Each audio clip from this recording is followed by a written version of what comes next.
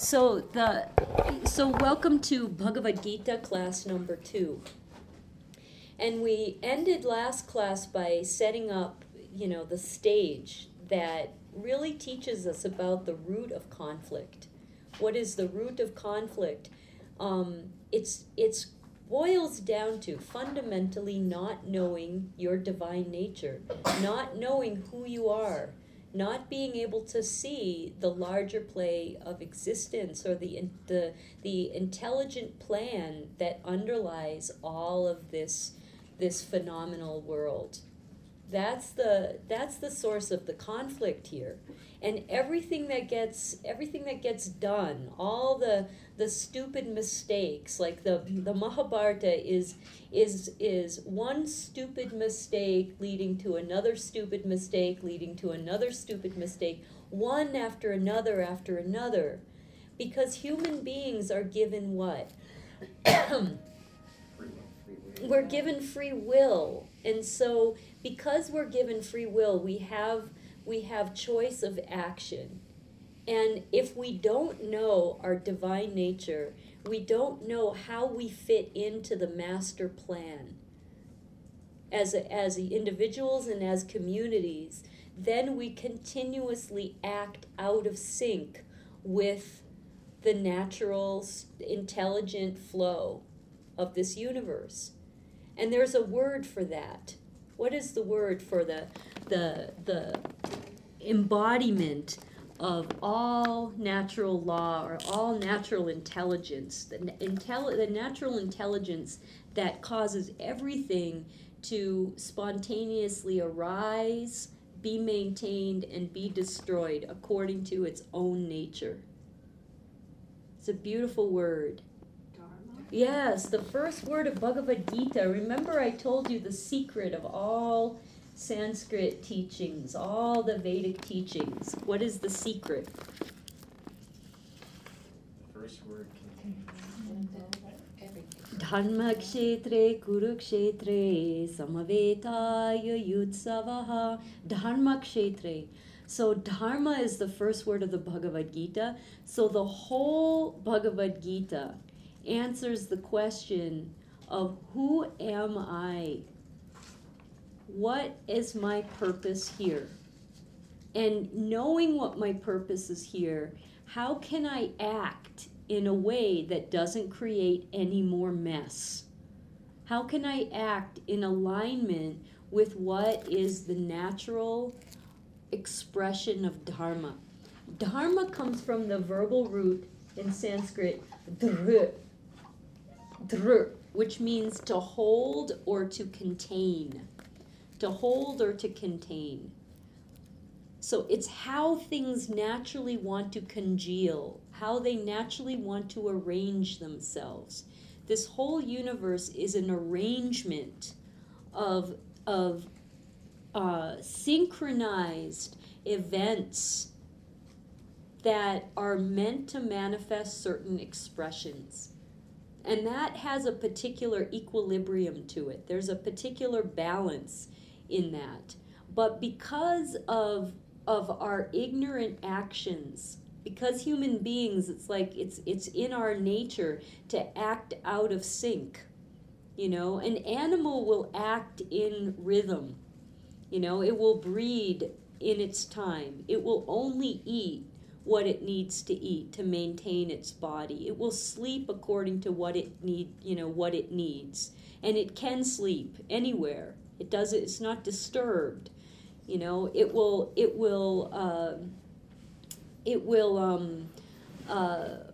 have its leisure according to its particular timing. All of that stuff. And there's a word for that. It's called aranya. Aranya. Now, aranya literally means forest. And so the setting of the Bhagavad Gita is not the forest. It's the field of dharma, which is also kurukshetre. Dharma kshetre, kurukshetre. Kurukshetre is the opposite of dharma. Dharma is the natural way that everything wants to manifest according to its inherent nature. What is your inherent nature? What is the spark that drives you in this life? That's dharma. Kuru is what you do that's opposite of that. Kuru is like is the whole array of misdeeds that has led up to this battle. It's like one mistake after another. It's like Duryodhana's greed and his jealousy and Yudhishthira's problem with gambling, and it all goes back to the great-great-great-great-great-grandfather Santanu, who has this issue where he needs to kill animals, that he just out of sport. It all starts with like that dharmic violation. He's not killing animals because he needs their food. He needs to eat them. He's killing them because he just really likes to kill. And that's like transgression. So it's like one transgression after another transgression. We call that kuru. Aranya, in contrast to dharma. Aranya means the forest. And it's like the forest is the instinctual existence. In the forest, you'll see that a lion will not kill unless it's hungry, right? A snake won't strike unless it's been disturbed or unless it needs to eat. A bird will sing, not to have some kind of egotistical expression, listen to me. It will sing because it's compelled to, out of its own nature. That's the forest. And we're going to see a little bit later on, Arjuna, he's always wanting to go back to the forest. Some of us suffer from what I call the Arjuna complex. When we're faced with dharmakshetre, kurukshetre, we're like, well, can't I just go back to Aranya? Isn't there an Aranya where I can go to where it's like really peaceful and nice and happy and everything just kind of goes according to its own rhythm? I had this experience myself when I moved up to Netherlands. I thought, oh good, I'm going back to Aranya. Because I was really sick of dharmakshetre, kurukshetre. And I thought, I'll go into the forest, it'll be so great. I'll get away from leaf blowers and lawnmowers and people having domestic arguments next door, all that stuff. I'll have this peaceful existence. What happens is our neighbor across the street had a leaf blower in Netherlands, and I'm like, and then the people next door to us kept their dog locked in a pen all weekend, and all he did was howl and cry. It's like we have this approach to the conflict in life, which is the contradiction. How can this be such a beautiful and incredible world and at the same time be such a hell pit? How can this world have such amazing opportunities? How can it be so exquisitely beautiful and then senseless acts of violence, environmental destruction, needless poverty, false imprisonment? It's like you name all the injustices. It just goes on and on and on. You see it every minute of your life.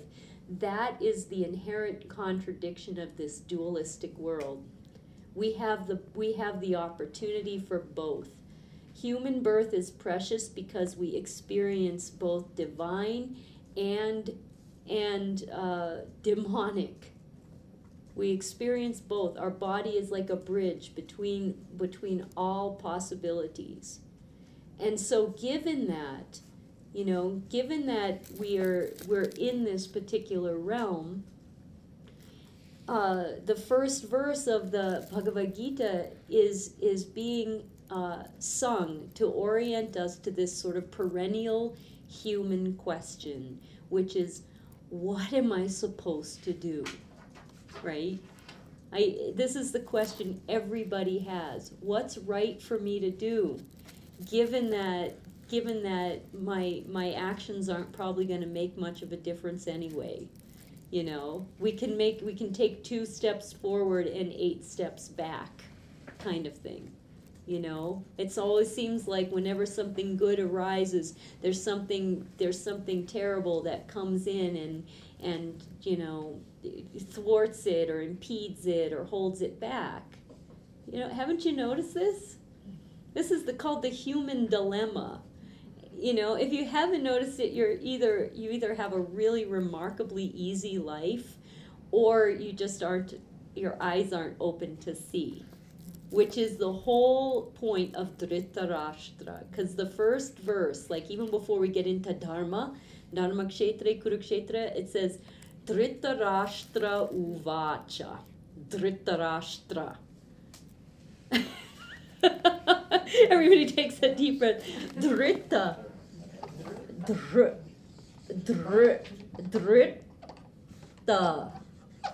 Drita.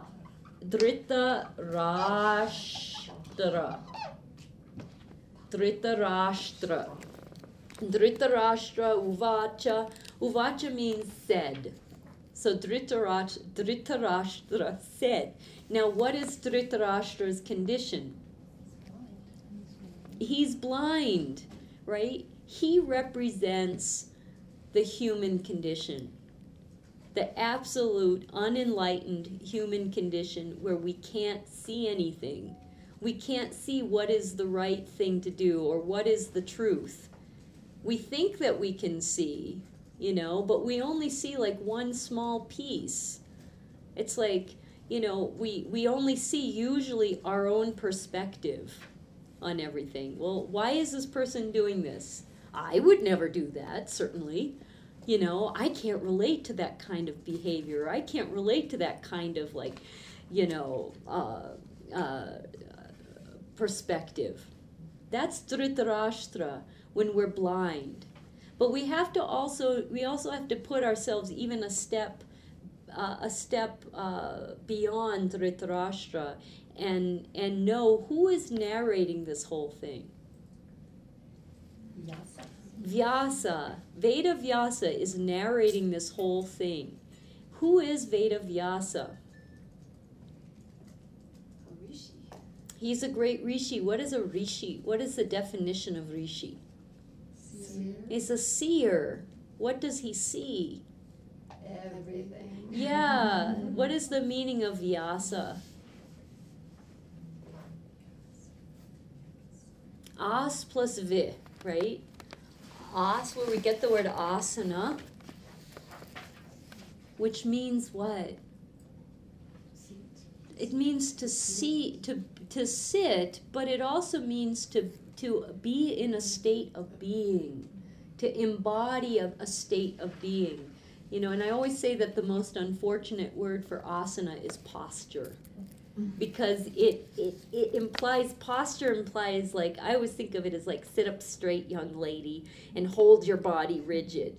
You know, I always think of posture as like, or posturing, like something kind of false. But asana is much more fluid. The word means to flow into the state of being of. So to create a kind of sympathetic alignment with, like, so, like if I'm observing a frog, asana is to take on the state of being of that frog, take on the state of being of that tree, take on the state of being of that locust. That's asana, and it's much more fluid than the word posture, which has this kind of holding on. Asana is melting into the state of being of something. Vyasa means to take on the state of being of the state of beyond. Vit means to go away or to be beyond. Nit means to come near, to sit really close, to be really close. But V means away. So Vyasa is the state of omniscience. Vyasa is also us. So it's like, it's the observer and the observed.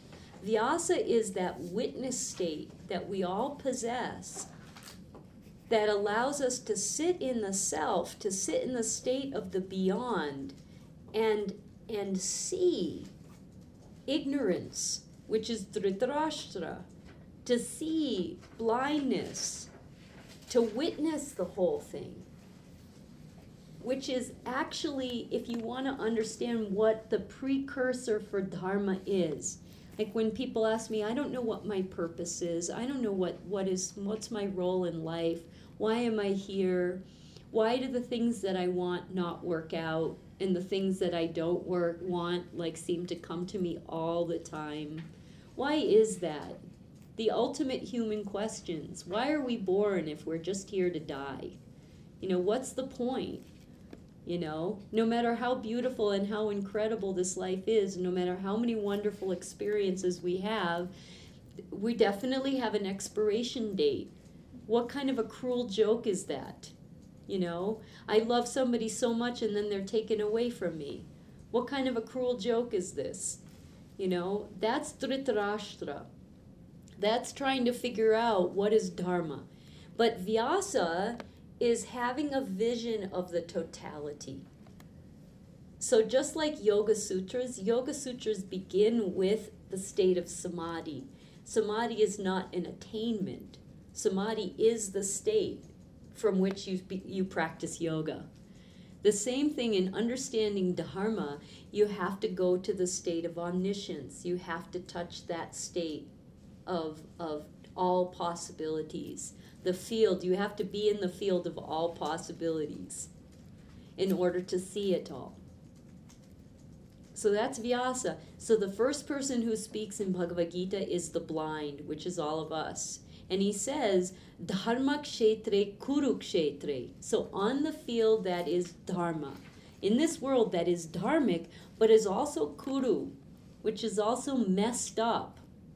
Samaveta yuyutsavaha mamakaha pandavaschaiva kimakurvata sanjaya. So he speaks to Sanjaya. Okay, so now we have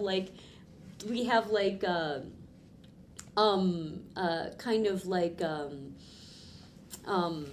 Russian doll perspectives here, because we have Vyasa witnessing Dhritarashtra speaking to Sanjaya, who's then going to tell Dhritarashtra what everybody else is saying on the battlefield. It's a Russian doll. It's like it's a kaleidoscope kind of perspective, but again, it's a cosmic vision, right? It's like having an ability to know past, present, and future. All of us have that ability. You are so much bigger than what you think you are. You can know what the Dharma is only from that perspective. So Sanjaya is the faculty that all of us possess. Even though we're blind, we have Sanjaya, which is inquiry. We have the power of inquiry. A pure question. Dhritarashtra asks a pure question to his own mind. Who is Sanjaya? In the drama, Sanjaya is his minister. It's just the guy that reports back. He's kind of like the press secretary. He's the one who's sort of reporting the events. But we have to see that it's Dhritarashtra who's blind, who's sensing this whole conflict arising, and he's asking of himself, what did my sons and the sons of Pandu do while assembled for battle? Samaveta yuyutsavaha means assembled for battle. What does evil do and what does good do? That's basically what he's asking. What is the right thing to do and what is the wrong thing to do? He's asking the question, what is dharmic and what is not dharmic? What can prevent unhappiness? What can prevent violence? What can prevent destruction? Dhritarashtra actually is asking a very deep question here, right at the beginning. What did they do? When faced with this field of opposites, with this contradictory, messed up world, what do the right people do, the good people, the people on the force of good, and what do the people on the force of evil, how do they respond to the same contradiction? And we see this all the time. We see, like, two people raised in very similar abusive situations, for example, like suppose two brothers. I was just watching Intervention last night. I spend a lot of time watching TV to prepare for my classes. So that, because it's like, it's my window into like the popularist world and like metaphors that are kind of current in the collective mind. So anyways, watching Intervention, and it just so happened that it related to what I was going to talk to about today. It's like these two boys, okay, two brothers, both were sexually abused by their dad. One ended up like completely, I mean, he was angry, obviously, like he said, whenever I think of my father, I'm full of hate, but he ended up like getting an education and starting his own business and like getting his life together totally.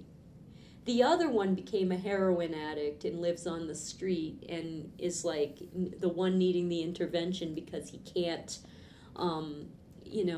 he's like close to death.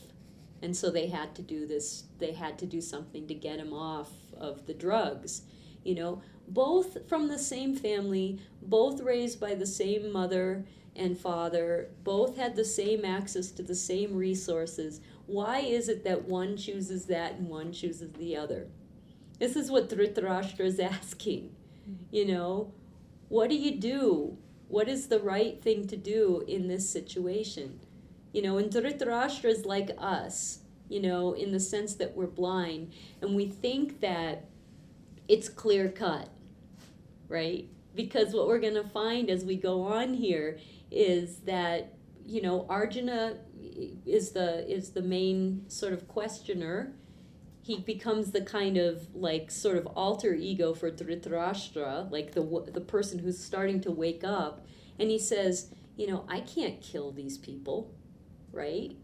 And so from the black and white perspective, we would say, yeah, right, wrong to kill people. But Krishna tells him he has to fight anyway. It's a contradiction. This is it is not so easy as, well, if I take a view on right action or morality, it's always like I should do this, I should choose the good always, what is like sort of stereotypically good.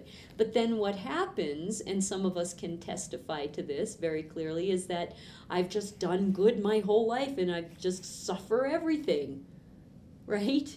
Eric, you're a candidate for this. Sure. He's a good guy. He always does the good thing. But then what we learn in life is that when we do good, then all of a sudden, and Jeff is the same way, my husband is like, he always good Catholic boy, always did the right thing, but then his life completely fell apart and he got like totally screwed over. It didn't assure happiness. It didn't assure dharma. And then we see people who do like all kinds of like evil acts, really horrific, terrible things, and they end up like getting completely rewarded and happy in life. Did you ever see that movie with Woody Allen? What was the one? It was called like where the guy murders his girlfriend.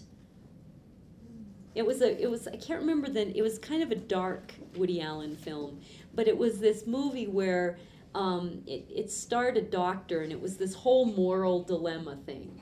And the doctor is happily married, and he has this perfect life and perfect wife and family and friends, and he's really well respected. But then he goes on a flight, and he falls in love with the air hostess, I always call them air hostesses, but I know that's not what they're called. What are they called? Flight attendants. My guru put this in my head. He always called them air hostesses. And so now I have it in my head, and I don't think they like to be called air hostesses. But anyway, he falls in love with the flight attendant, and she threatens to tell, like, you know, he decides he wants to end the relationship, and she threatens to tell his family about the affair and everything. And it's like the doctor starts to freak out, like, oh my God, this will ruin me, you know, I can't handle like how it's going to destroy my wife and my family and all this stuff. So he gets it in his mind that he's going to hire his brother to serve as his hitman. And the brother ends up killing the girlfriend, and the doctor gets away with it. And the whole end of the story is that, you know, the doctor who, like, you know, committed this horrible act, he ends up in the end saying at the end of the movie, well, I guess, you know, it doesn't really matter as long as you don't get caught, you know. It's like, you know, what is morality anyway? Like, I had to get rid of this person so that I could save, you know, the collective good of my family, and so therefore it's okay. You know, it's like, it's just infuriating, you know, but this is the dilemma. So it's, Dhritarashtra is asking the question of like, well, what's good and what's bad to do? Because naturally we just want to do the good thing.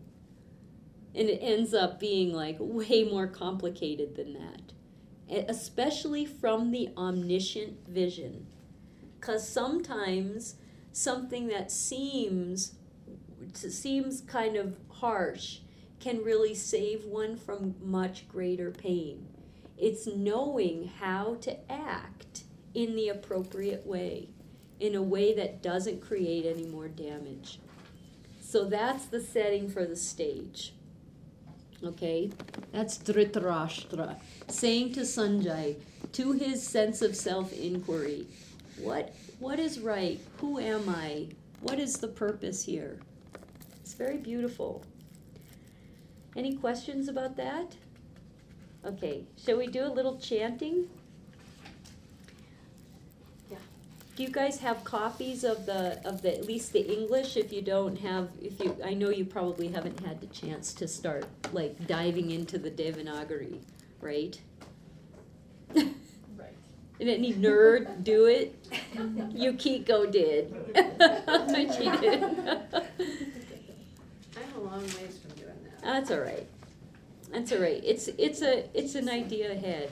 Yeah. Did you say something about having really big, bold Devanagari to work from? Yeah, Mota type. It's called Mota. Mota means fatty.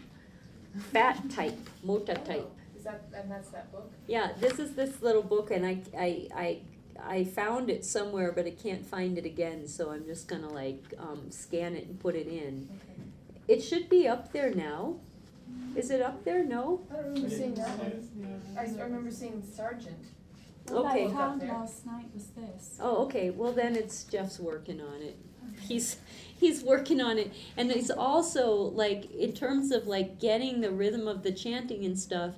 I'm being more organized now with all my classes. I like started to record them, and Jeff spent hours cleaning them up, and their first 19 verses are posted. You heard them? Yeah. All right, good. So now you're all ready to chant this baby. Of course. All right. And then we'll go into the meaning.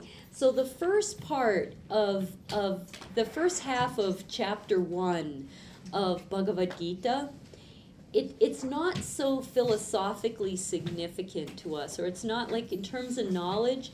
All it is it's invoking the feeling of gathering opposite forces. The opposite forces are gathering. And so I'm just going to we'll chant these verses, and then I'll go through what they mean, just in a cursory way. And then we'll get into Arjuna's dilemma, which is really when we get into the heart of the Bhagavad Gita. Okay? So I'll chant the line, and then you guys will do call and response, and then we can all chant together, okay? But it's a simple tune, wouldn't you say? Mm-hmm. It's easy. Dhritarashtra uvacha Dhritarashtra uvacha Dharmakshetre Kurukshetre Dharmakshetre Kurukshetre Samaveta Yuyutsavaha Samaveta Yuyutsavaha Mamakaha Pandavaschaiva Mamakaha Pandavaschaiva Kimakurvata Sanjaya Kimakurvata Sanjaya Mamakaha Pandavaschaiva Mamakaha Pandavaschaiva. That's a toughie. Pandavaschaiva. Panda. It's a not. Pandavaschaiva. Pandavaschaiva. Kimakurvata Sanjaya. Kimakurvata Sanjaya. So I'll chant the whole verse. We'll chant together after call and response. Dharmakshetre Kurukshetre Samaveta Yuyutsavaha Mamakaha Pandavaschaiva Kimakurvata Sanjaya. Dharmakshetre Kurukshetre Samaveta Yuyutsavaha Mamakaha Pandavaschaiva Kimakurvata Sanjaya. Now Sanjaya speaks. Sanjaya Uvacha Drishtavatu Pandavanikam Drishtavatu Pandavanikam Vyudham. It's retroflex dham. Vyudham Duryodhanastada Drishtavatu Pandavanikam Vyudham Duryodhanastada Drishtavatu Pandavanikam Vyudham Duryodhanastada. Again, that one. Drishtavatu Pandavanikam Vyudham Duryodhanastada. Acharyam upasangamya Acharyam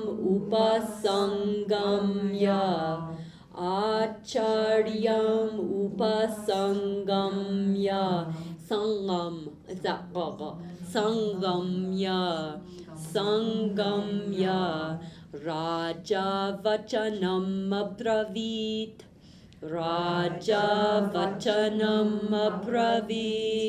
Acharyam upasangamya Raja Vachanam Abravit Acharyam upasangamya Raja Vachanam Abravit Drishtavatu Pandavanikam Vyudham Duryodhanastada Acharyam upasangamya Raja Vachanam Abravit Drishtavatu Pandavanikam Vyudham Duryodhanastada Acharyam upasangamya Raja Vachanam Abravit. And so Sanjaya says, Drishtavatu, okay, at the time, at that moment, Drishtavatu, at that moment, Pandavanikam Vyudham, at that time seeing, tu means kind of at that time, drishtva means seeing the Pandava brothers, vyudham, arrayed in battle. You know, and battle back then wasn't just like put on fatigues and hide behind a bush. You know, battle is like jewels and elephants and you know, incredible armor and like, you know, beautiful weapons all glinting and it's like, it's incredible, you know, hats and stuff.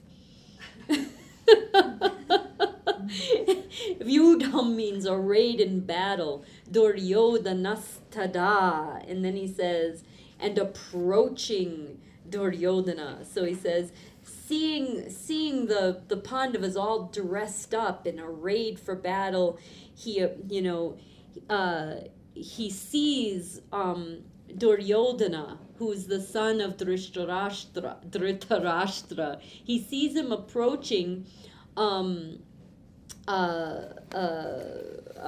his teacher, who is, do you know, remember who his teacher was, the teacher of all of them?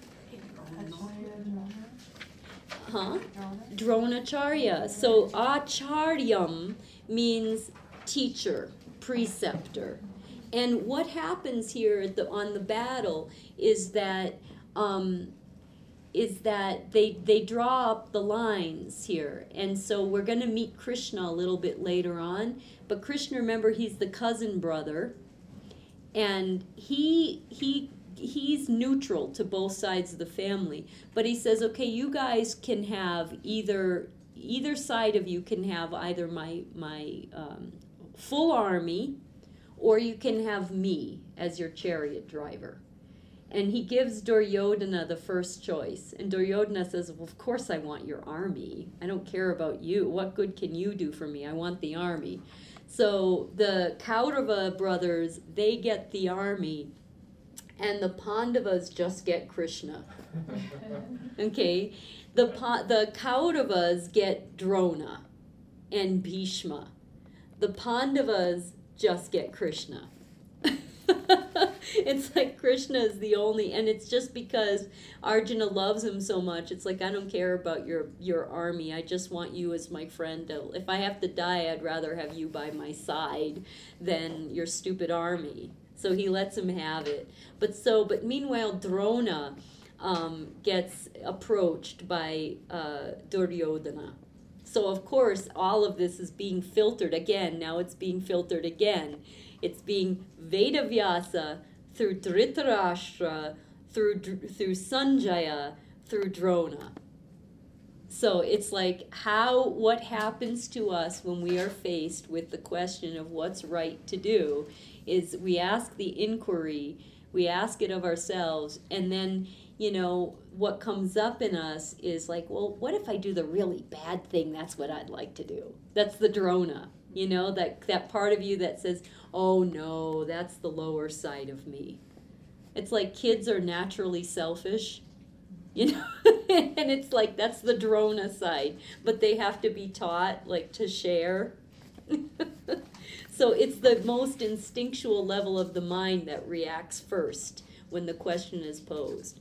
So Drona approaches Duryodhana approaches his teacher, and then he says, he abravits, he vachanam abravits, which means he speaks these words. He speaks these words. Now the next line, Pashyaitam panduputranam acharyam mahati chamum. Pashyaitam panduputranam acharya mahati chamum vyudham drupada putrena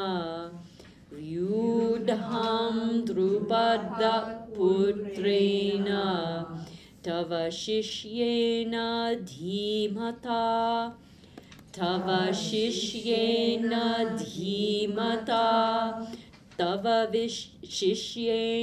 dhimata Tavachishyena dhimata Pashyaitam Panduputranam Acharya Mahati Chamum Vyudham Drupada Putrena Tava Shishyena Dhimata.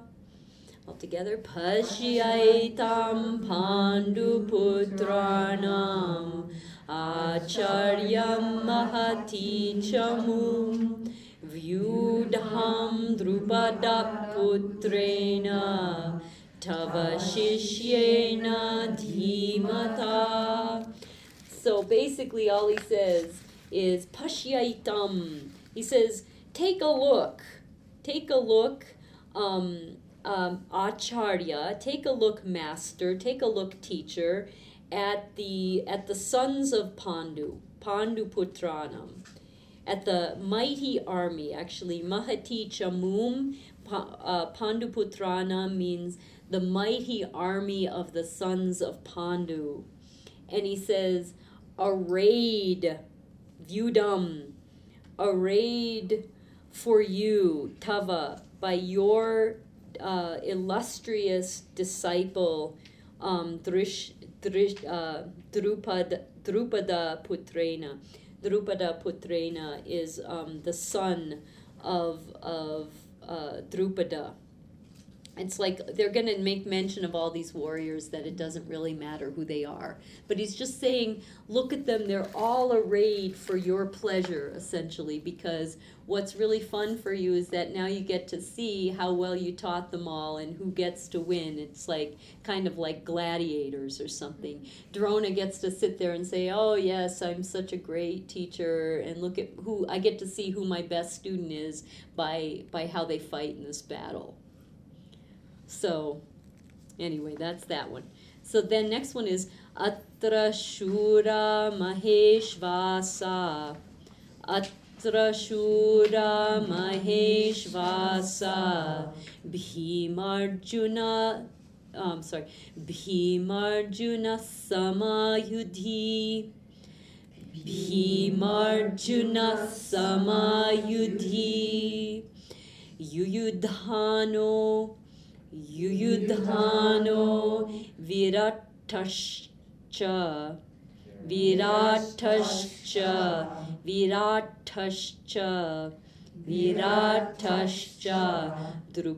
Drupadascha Maharataha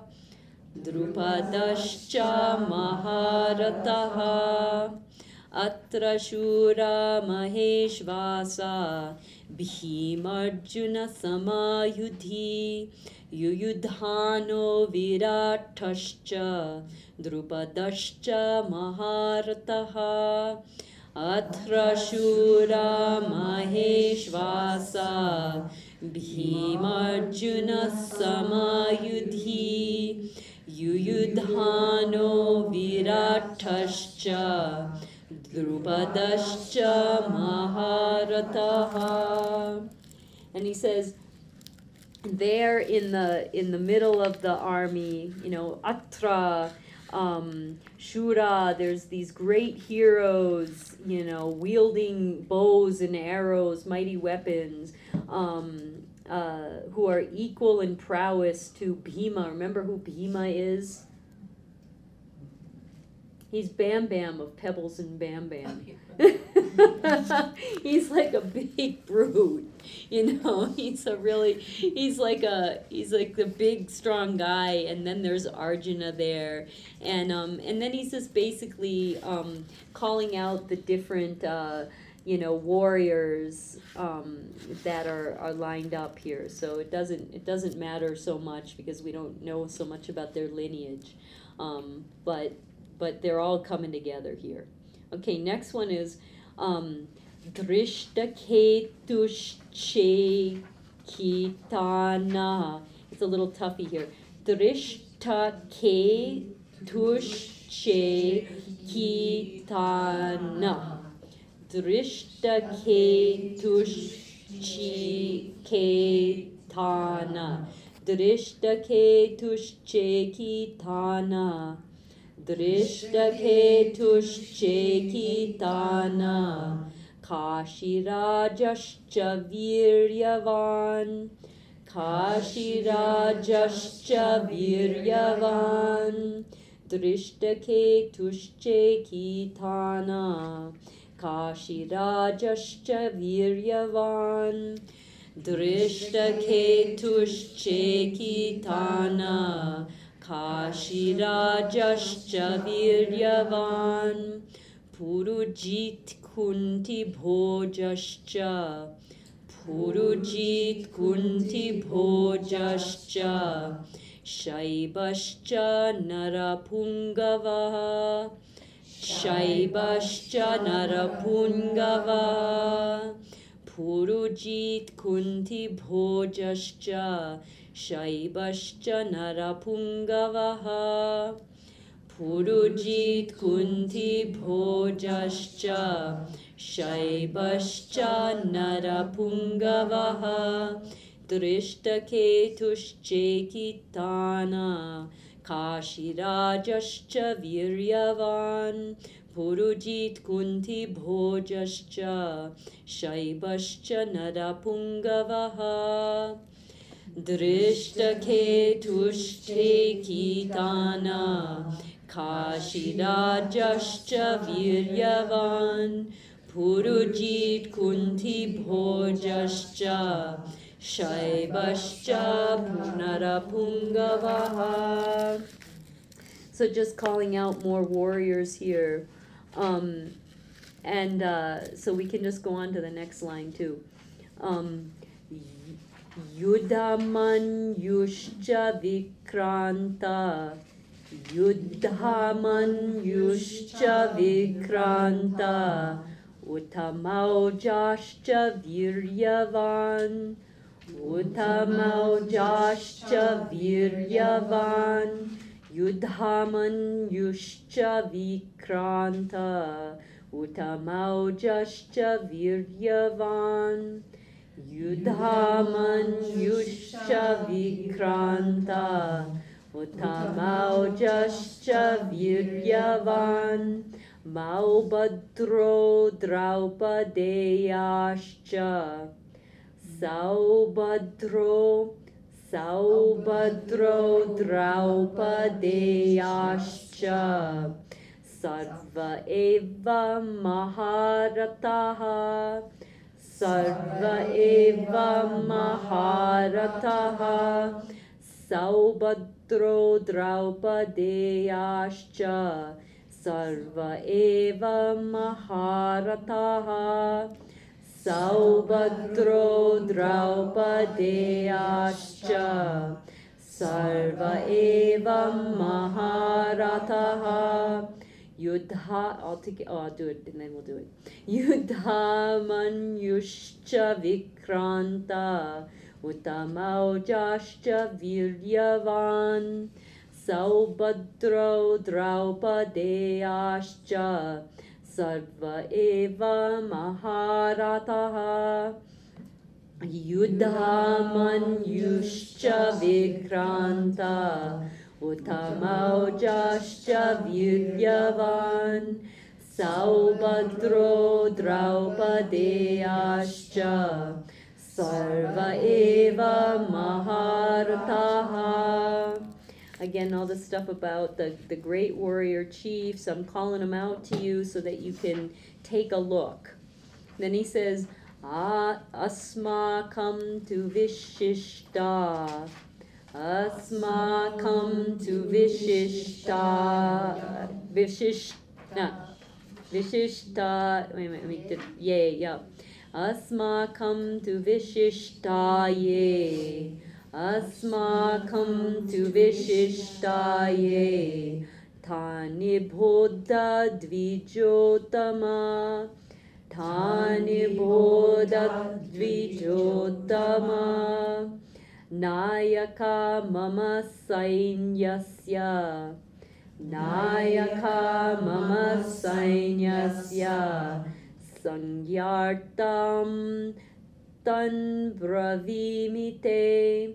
Sangyartam tan bravimite. Sangyartam tan bravimi te. Sangyartam tan bravimi te. Asmakam tu vishishtaye. Tani bodha dvijottama. Nayaka mama sainyasya. Sangyartam tan bravimi te. Asmakam tu vishishtaye. Tani bodha dvijottama. Nayaka mama sainyasya. Sangyartam tan bravimi te. And he says, now he's talking about his army. Like up until this point, Duryodhana is talking about who's on the other side, on the side of the Pandus. And now you can see like just a little bit of his manipulative, sinister nature, because he refers to Dronacharya as Dvijottama. And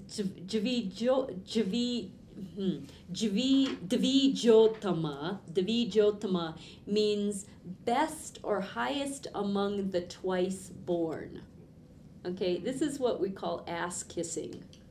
Okay, because he's like, okay, there's those guys there, there's the king of Kashi, and then there's all their father-in-law's army, and there's all their best friends there. And then he says, okay, Dvijottama, now let me tell you about my army. And what it means is like if somebody is twice born, it means that they've awakened to their higher nature. Okay, and so it's like you're not just a primitive person who eats, drinks, and sleeps. You're somebody who has like a more elevated, enlightened state. That's what you're all about. So Duryodhana is now like doing a little bit of ass kissing to his teacher as he's calling out his army. It's funny. And for your information, I'm just telling you about them. And then telling them just so that you know. Okay, now next line. Bhavan bhishmascha karnascha. Bhavan bhimascha karnascha. Kripascha samitignajaha. Kripascha samitingjaha. Samiting, it's a little bit tough. Samitingjayaha. Samitingjayaha. Bhavan bhishmascha karnascha. Kripascha samitingjayaha. Bhavan bhishmascha karnascha. Kripascha samitingjayaha. Ashvatthama, Ashvatthama, Ashvatthama vikarnascha. Ashvatthama vikarnascha. Saumadatistataivacha. Saumadatistataivacha. Saumadatistataivacha. Saumadatistataivacha. Ashvatthama vikarnascha. Saumadatistataivacha. Ashvatthama vikarnascha. Saumadatistataivacha. Bhavan bhishmascha karnascha. Kripascha samitingjayaha. Ashvatthama vikarnascha. Saumadatistataivacha. It's a toughie. Bhavan bhishmascha karnascha. Kripascha samitingjayaha. Ashvatthama vikarnascha. Saumadatistataivacha. And now he's telling who's on the side of the the Kaurava brothers, and it's surprising, and this is where we get a little bit of a contradiction here, because what we like to think is that evil is pure evil and good is pure good. But what makes conflict so difficult to resolve is that not everything that is evil is bad, and not everything that is good is good. And so here we've got Bhishma on the side of the Kauravas, and Bhishma really didn't do anything wrong except take a vow to protect his father. You know, he's actually, he's like the great-grandfather of all these guys, and he's on the side of the Kauravas. The other guy that's on the side of the Kauravas is who? Karna. Which is really like ironic, because somebody who doesn't know his true nature, gets sucked up into the wrong side, or into what we would think is the wrong side, but maybe not. It's really hard to decide what is purely good and what is purely evil here. And that's the import of this verse, is like seeing, well, wait a minute, I thought all these, it should be really clear cut. The good should be good and the bad should be bad. But here we're having it all mixed up. Okay, who do we have next year? Kripascha. Okay. Anye cha bahava shura. Anyena bahava shura. Madharte tyakta jivita. Madharte tyakta jivita. Tyakta jivita. I said tavakta, but it's tyakta. Tyakta jivita. Anye cha bahava shura. Madharte tyakta jivita. Anye cha bahava shura. Madharte tyakta jivita. Nana shastra praharana. No, it's a Nana shastra praharanaha. Nana shastra praharanaha. Sarve yudda visharadaha. Sarve yudda visharadaha. Nana shastra praharanaha. Sarve yudda visharadaha. Nana shastra praharanaha. Sarve yudda visharadaha. Anye cha bahava shura. Madharte tyakta jivitaha. Nana shastra praharanaha. Sarve yudda visharadaha. Anye cha bahava shura. Madharte tyakta jivita. Nana shastra prahanaha. Sarve yudda visharadha. And then here, what is he saying? Anything else in good? Yeah, he's saying, and now there's other guys there too that are just like exceedingly skilled with weapons, and they're just so awesomely better than the other guys. Yeah. Well, I have a question about I think it's the Visarga, the aha. Yeah. So we're doing it every time? Yeah, just to make the meter when we're singing it. It's like technically you don't pronounce it, but in Gita or in anything that's post-Vedic, it defies a lot of the rules. Thank you. Because this is not from Veda. This is epic Sanskrit, which there's a difference. If you remember, like, if I gave a class on all the classifications of Sanskrit texts, so Sanskrit sacred teachings, and the Vedas are those that are revealed. I mean, this is revealed too, but it's a different kind of classification. It doesn't necessarily participate with the whole invocation quality that the Veda does. But it still kind of does because of the nature of the Sanskrit. But it's just a different class. So the rules of recitation are a little bit more relaxed with this. Is that why sometimes the pronunciation in the chanting is different than what is actually, how it's transliterated to? Like there are some slight differences. Yeah. So. Yeah. It's a different, it's like it's a different form of Sanskrit actually. And it gets a little complicated to try to explain what it all is, you know. But maybe next class I'll explain what is a Gita.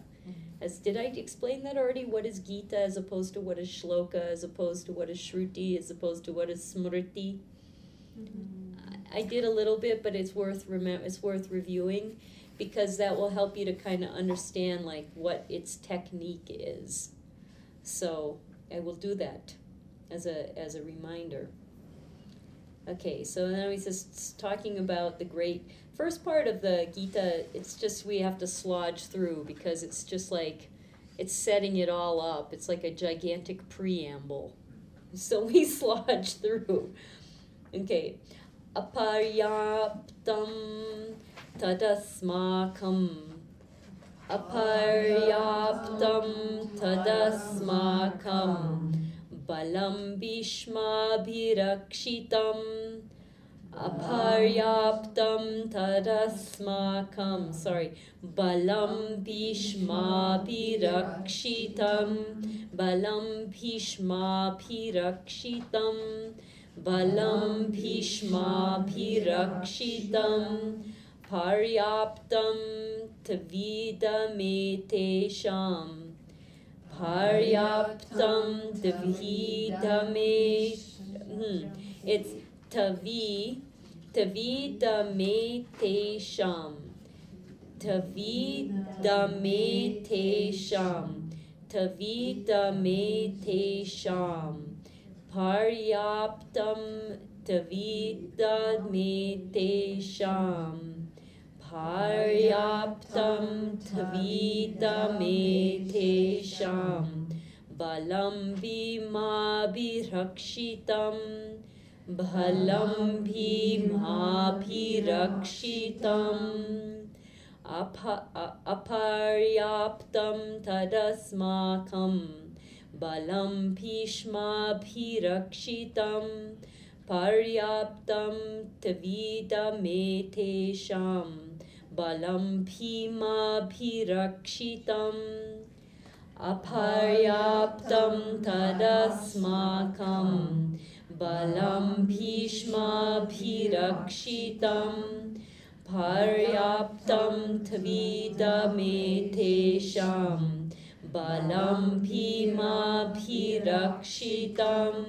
Now he says, here again, Duryodhana is trying to sort of again sway Drona into thinking that this is just so easy.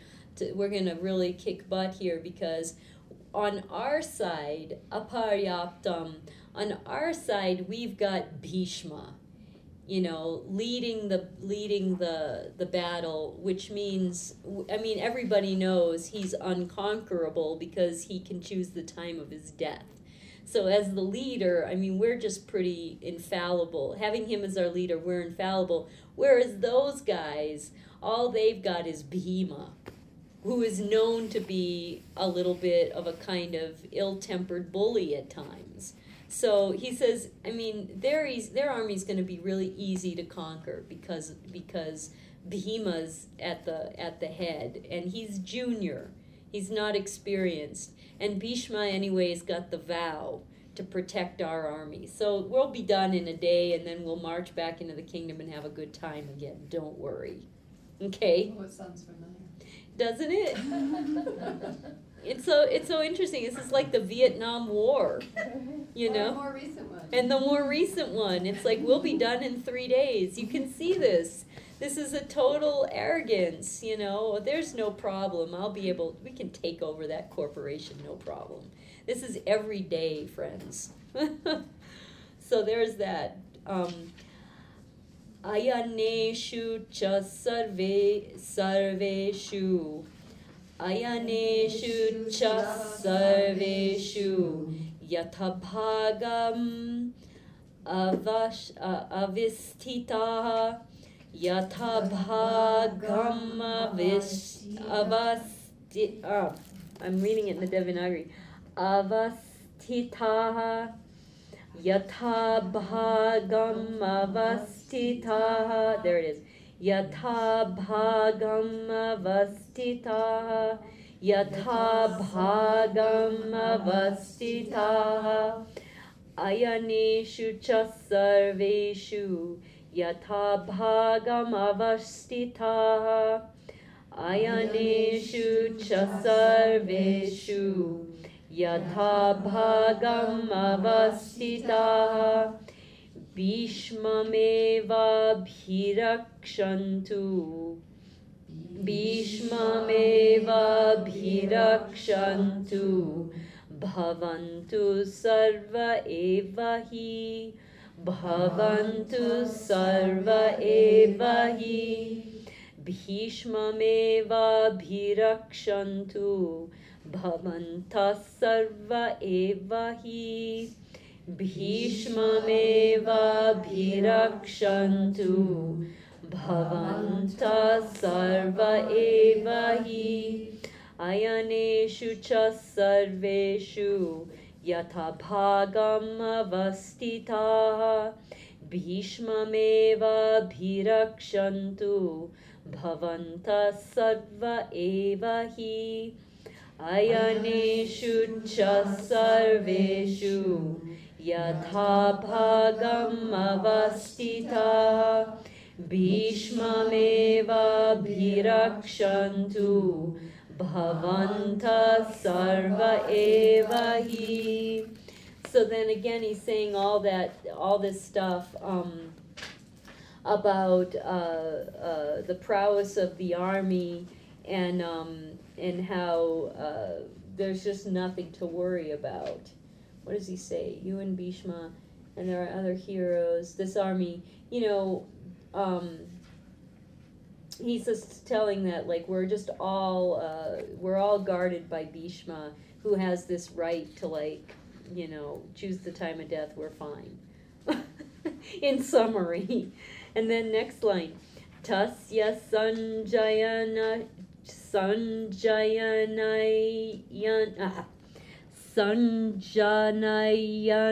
harsham. Sanjanayan harsham. Tasya sanjanayan harsham. Kuruvridha pitamaha tasya sanjanayan harsham. That's such a hard one. Tasya sanjanayan harsham. Kuruvridha pitamaha. Sinhanadam vinadyochaihi. It's Sinhanadam vinadyochaihi. Sinhanadam vinadyochaihi. Shankam Dadmau pratapavan. Shankam dadmau pratapavan. Sinhanadam vinadyochaihi. Shankam dadmau pratapavan. Shankam it's dadmau, it's hard. Dadmau pratapavan. Sinhanadam vinadyochaihi. Shankam dadmau pratapavan. Sinhanadam vinadyochaihi. Shankam dadmau pratapavan. Tasya sanjanayan harsham kuru vridha pitamaha sinhanadam vinadyochaihi shankam dadmau pratapavan tasya sanjanayan harsham kuru vridha pitamaha sinhanadam vinadyochai shankam dadmau pratapavan. Now this is interesting because now Bhishma is coming out on the battlefield. He pulls out his conch, which he blows, and it makes the sound of a roaring lion. The whole point of the conch is to make everybody afraid. But what it does is it's like when you are faced with a difficult situation that seems really impossible, what is the sensation that runs through your body? Where it's like, I don't know how this is going to turn out, and it feels like it's so scary, and I'm ready to like collapse. It feels like a lion's roar going through the body, right? It's like anxiety. Sinhanadam.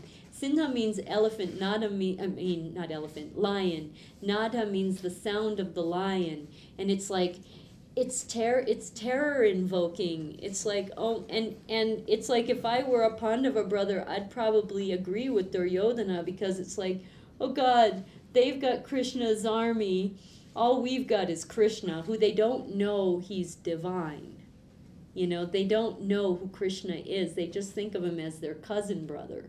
You know, they just think of him as anybody in your family. And so they're upset with Arjuna because it's like, why would you choose Krishna, you idiot? We could have had the whole army, and all we've got is this one guy.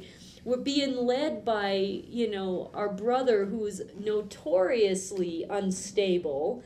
And you know, look at them. They've got the grandfather, they've got, you know, they've got the teacher, they've got everybody on their side, plus the army of Krishna. Haven't you ever felt helpless in the face of some really difficult thing? Isn't it? It's like you feel so scared, and that's what this is invoking, is that fear that we feel like we're going to get slaughtered, we're going to be destroyed, you know, or, oh my God, I don't know how this is going to work out. Okay, this is all leading up to Arjuna's dilemma. So that's why we really want to feel the Sinhanadam. Oh, it's scary. All right, then the next one is Tata Shankascha Bheryascha. Tata Shankascha Bheryascha. Panavanaka Gomukha. Panavanaka Mugaha. Panavanaka Gomukha. Panavanaka Gomukha. Tata Shankascha Bheryascha. Panavanaka Gomukha. Tata Shankascha Bheryascha. Panavanaka Gomukha. Sahasaiva Bhyahanyanta. Sahasaiva Bhyahanyanta. Sashabdastumulo bhavat. Sashabdastumulo bhavat. Sahasaiva bhyahanyanta. Sashabdastumulo bhavat. Sahasaiva bhyahanyanta. Sashabdastumulo bhavat. Tata Shankascha Bheryascha. Panavanaka Gomukha. Sahasaiva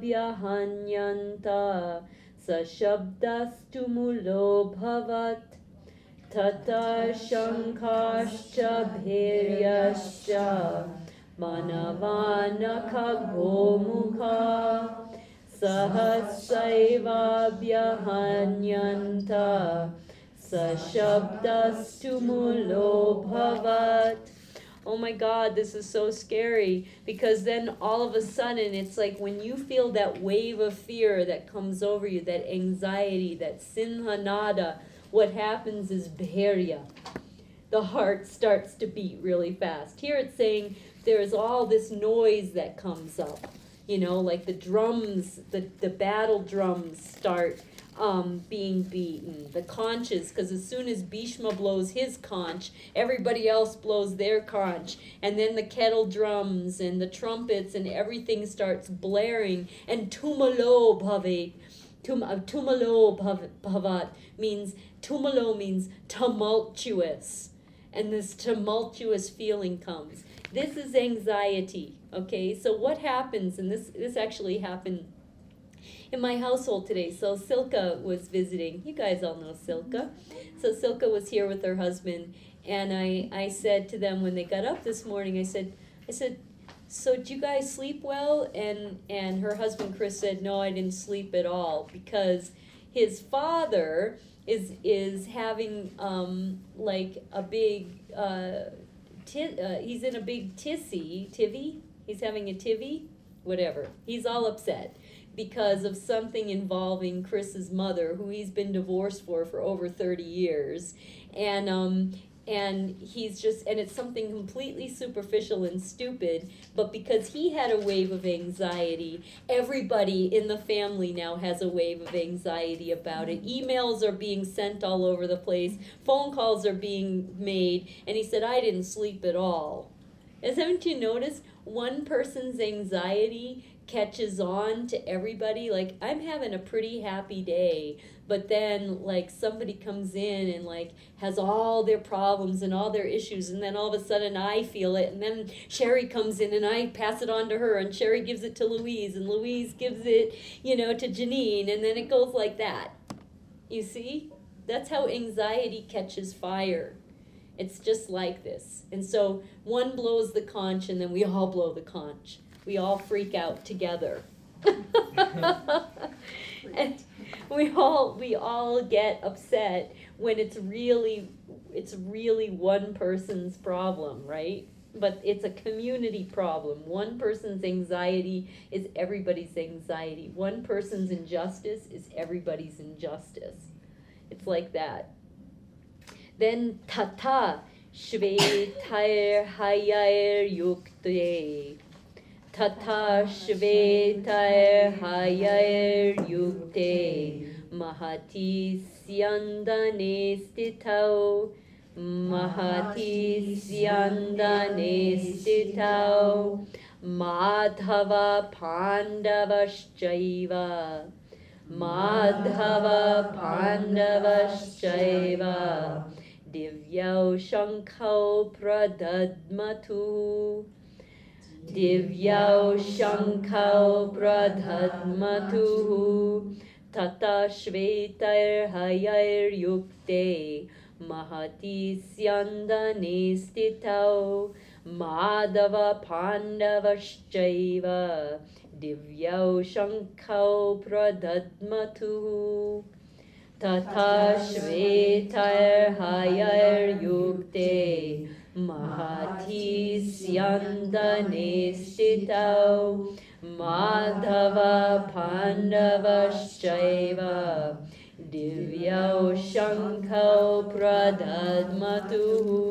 And now what happens, this is so great, who comes into play? Actually, first Krishna comes, because it's like then, all of a sudden, Shveta, what happens? What does he say? Excellent archer. Okay, he's just saying, I'm just trying to think about the Shveta. It's like, what happens with Shveta? Then, okay, this is so great. Then what happens? Shveta hayar yukte mahati syanta stitau.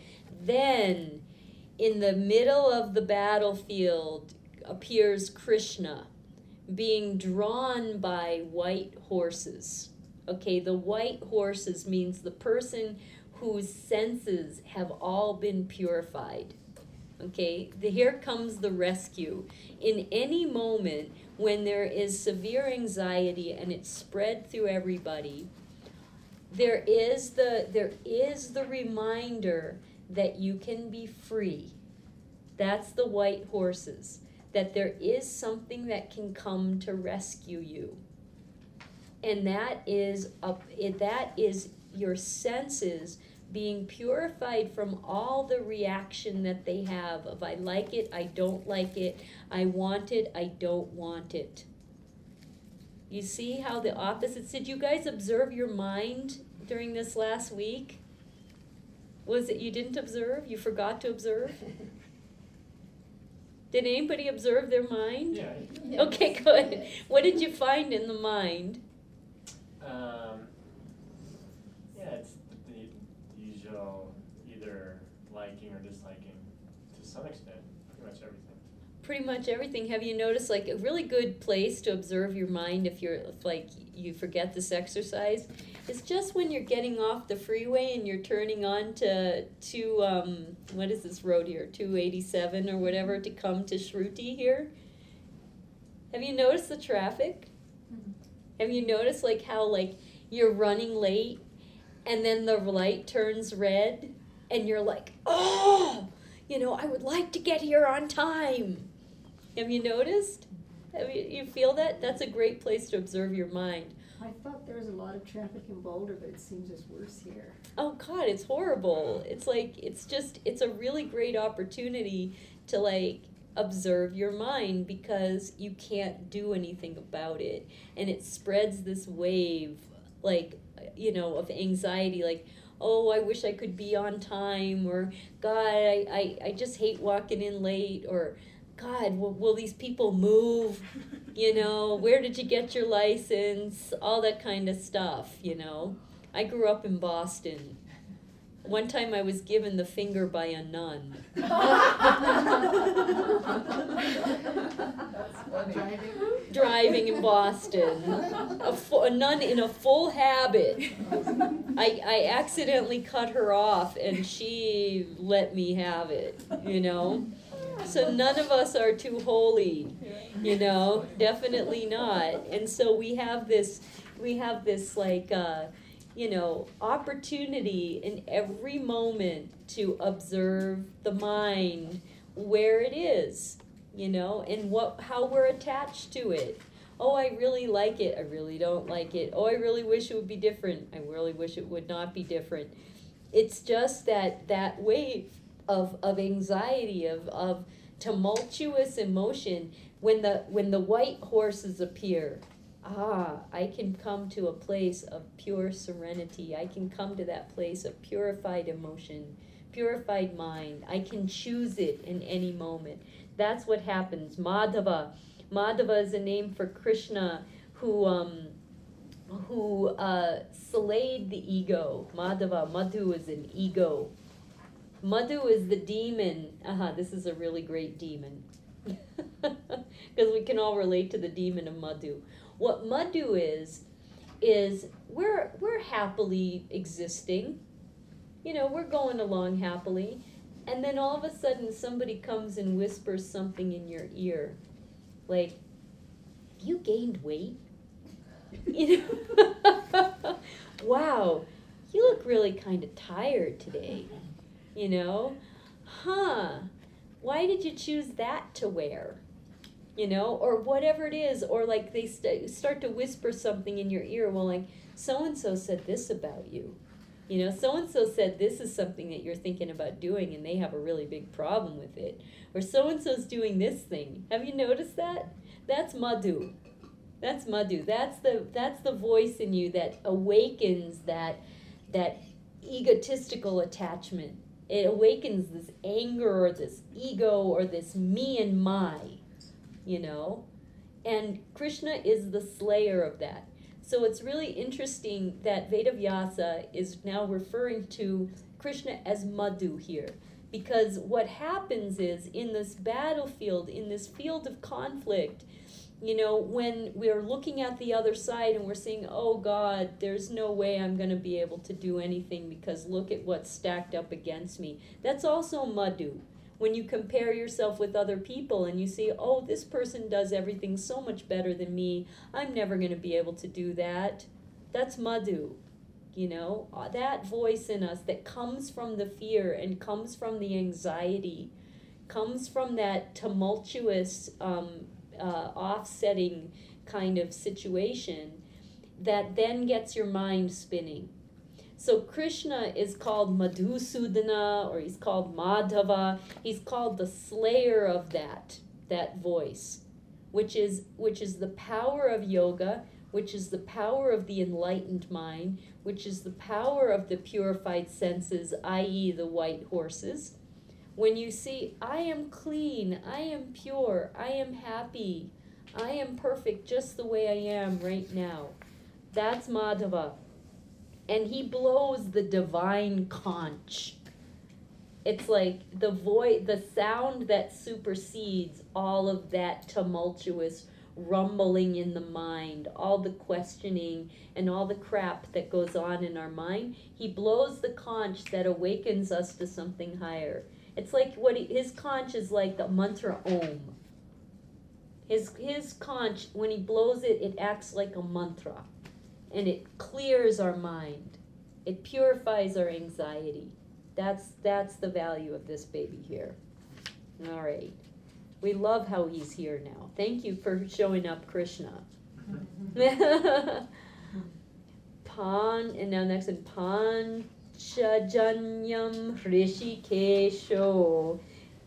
Panchajanyam Hrishikesho.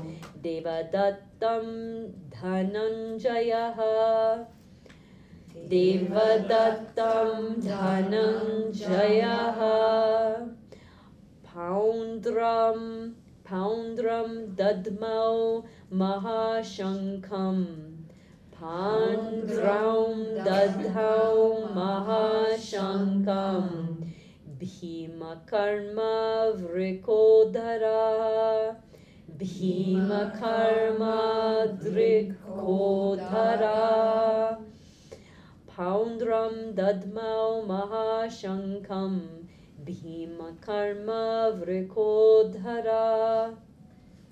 Poundram dadmau mahashankam.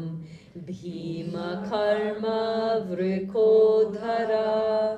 Panchajanyam Hrishikesho. Devadattam dhanam jayaha. Poundram dadmau mahashankam. Bhima karma vrikodhara. Panchajanyam Hrishikesho. Devadattam dhanam jayaha. Poundram dadmau mahashankam. Bhima karma vrikodhara. So then, Krishna blows his conch, okay? He blows his conch, which is called Panchajanyam. Panchajanyam means the 5 senses. So when he blows his conch, I'm just kind of reiterating what I just said here. He blows his conch, which purifies my 5 senses. My 5 senses are what make me think madhu. Like I smell something and my madhu mind starts going, I like it, I don't like it, it's distracting, it's undistracting, it smells good, it smells bad, right? And so then it starts the whole response of the mind. Oh, it's light, it's dark, it's happy, it's sad, it's whatever the senses want to bring in. Krishna blows his conch and quiets the mind, settles the mind. And then Arjuna, I believe Arjuna blows his horn. Dhananjaya is a name for Arjuna, which means born out of dhanam, which is wealth, but it's born out of what is your highest wealth. We call it sadhana. What is sadhana? Haven't done it all summer, have you, Judy? Off enjoying yourself, partying all summer, having retired life, huh? Daily practice. It's your daily practice. And so Dhananjaya means he blows his corn, he blows his horn, his shank, his conch shell, which is given to him by the divine. That's born out of his daily practice. It's born out of his inner wealth, his inherent wealth. And because of that, he's bringing out his strength. He's purifying the atmosphere with the power of his tapas, with the power of his spiritual practice. And then what happens? And then Bhima, then he blows his conch, which is born out of terrible deeds. Meaning like it's blown out of, he's blowing his conch, which is, like his heavy karma. He's like blowing out his karma, essentially. He's releasing his karma. That's the nature. Okay. Is this fun? Ananta Vijayam Raja. Anantam Vijayam Raja. Kunti Putro Yudhishthira. Now you have to say Yudhishthira. Kunti Putro Yudhishthira. Good. Nakula Sahadevascha. Nakala Sahadevascha. Sugoshamani Pushpakauhu. Sugoshamani Pushpakosh. Sugoshamani Pushpakau. That's good enough. Nakula Sahadevascha. Sugoshamani Pushpakau. Nakula Sahadevascha. Sugoshamani Pushpakau. Ananta Vijayam Raja. Kunti Putro Yudhishthira. Nakula Sahadevascha. Sugoshamani Pushpakau. Ananta Vijayam Raja. Kunti Putro Yudhishthira. Nakula Sahadevascha. Sugoshamani Pushpakau. And so the other sons of Kunti, who are Yudhishthira and Nakula and Sahadeva, and they blow their conches. They blow their stuff, as well. Then we have Kashyascha Parameshvasa. Kashascha Parameshvasa. Shikhandi cha Maharataha. Shikhandi cha Maharataha. Kashyascha Parameshvasa. Shikhandi cha Maharataha. Kashascha Parameshvasa. Shikhandi cha Maharataha. Drishtadyumno. That's a toughie. Drishtadyumno Viratascha. Drishtadyumno Viratascha. Satyakischa Parajita. Satyakischa Parajita. Satyakischa Parajita. Satyakischa Parajita. Kashyascha Parameshvasa. Shikhandi cha Maharataha. Drishtadyumno Viratascha. Satyakishcha parajita, Kashyascha parameshvasa, Shikhandi cha maharataha, Drishta dyumno viratascha, Satyakisha parajita. So then he's like saying, then because all of the forces of good, see, it's like domino effect. So it's like once the senses are all purified, it makes the karma purified, and then it like sends this ripple effect, and everybody else blows their conch, right? So it's like one enlightened person in our midst spreads such a huge influence of love and joy and happiness and peace and centeredness. One neurotic person in our midst with some kind of like ability to influence minds can send so much pain and sorrow and anxiety. See, that's the nature of all of this, these conch blowing duels. Which conch will you blow? That's your question for the week. Which conch will you blow? And then, this is great, this is the revenge here. Drupado Draupadeyascha, Drupado Draupadeyascha, Sarvasha Prithivipate, Sarvasha Prithivipate, Drupado Draupadeyascha, Sarvasha Prithivipate, Drupado Draupadeyascha, Sarvasha Prithivipate, Saubhadrascha Mahabahu, Saubhadrascha Mahabahu, Shankhan Dadmu Prithak Prithak, Shankhan Dadmu Prithak Prithak, Saubhadrascha Mahabahu, Shankhan Dadmu Prithak Prithak,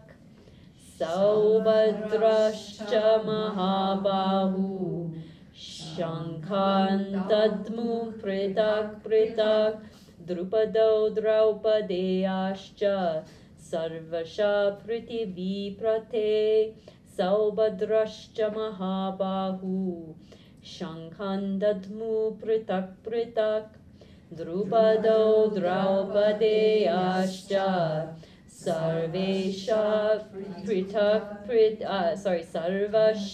Prithivipate, Saubhadrascha Mahabahu, Shankhan Dadmu Prithak Prithak. And what's great about it is that when somebody sends forth a vibration, this is the value of Vedic chanting or chanting mantras, chanting or even having good thoughts or even having a happy disposition.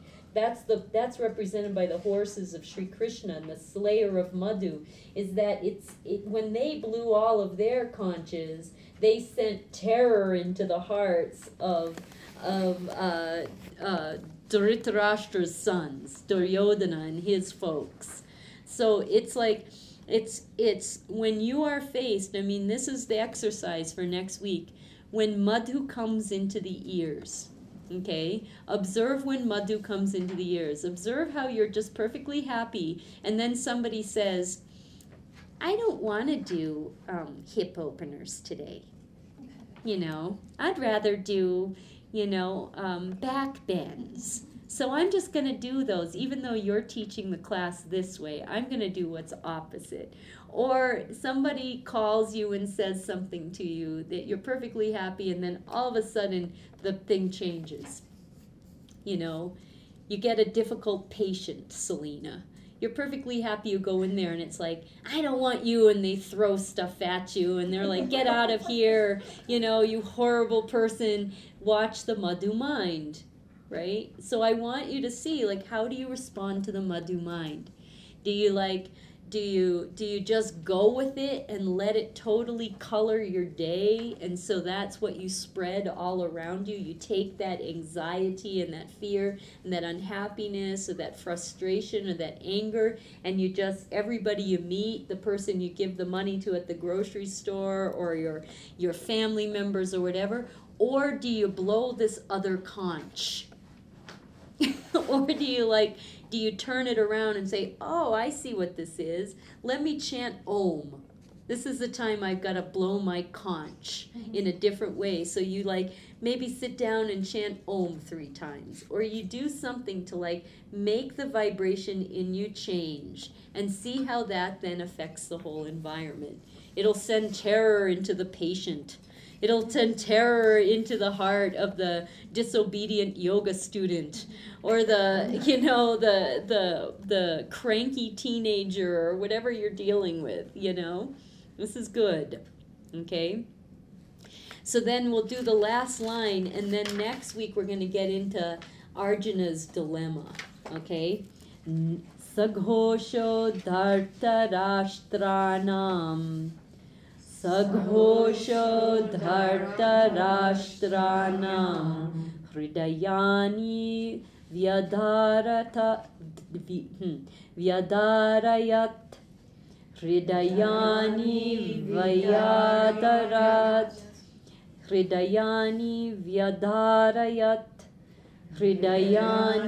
vyadarayat saghosho dhartarashtranam hridayani vyadarayat saghosho dhartarashtranam hridayani vyadarayat nabhascha prithvi chaiva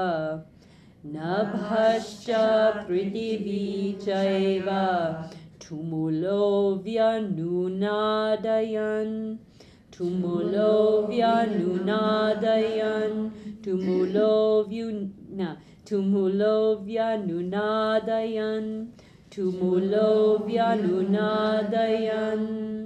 nabhascha prithvi chaiva tumulo vyanunadayan nabhascha prithvi chaiva tumulo vyanunadayan saghosho dhartarashtranam hridayani vyadarayan nabhascha prithvi chaiva tumulo vyanunadayan saghosho dhartarashtranam hridayani vyadarayat nabhascha prithvi chaiva tumulo vyanunadayan.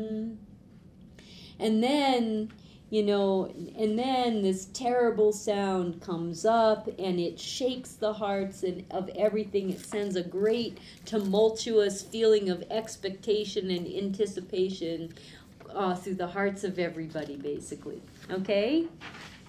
So that's it. We're all the way up to that point, verse number 20 in the first chapter, and this is when we're getting into Arjuna's dilemma. So I'll recite it and have it posted up on the website for you guys to practice.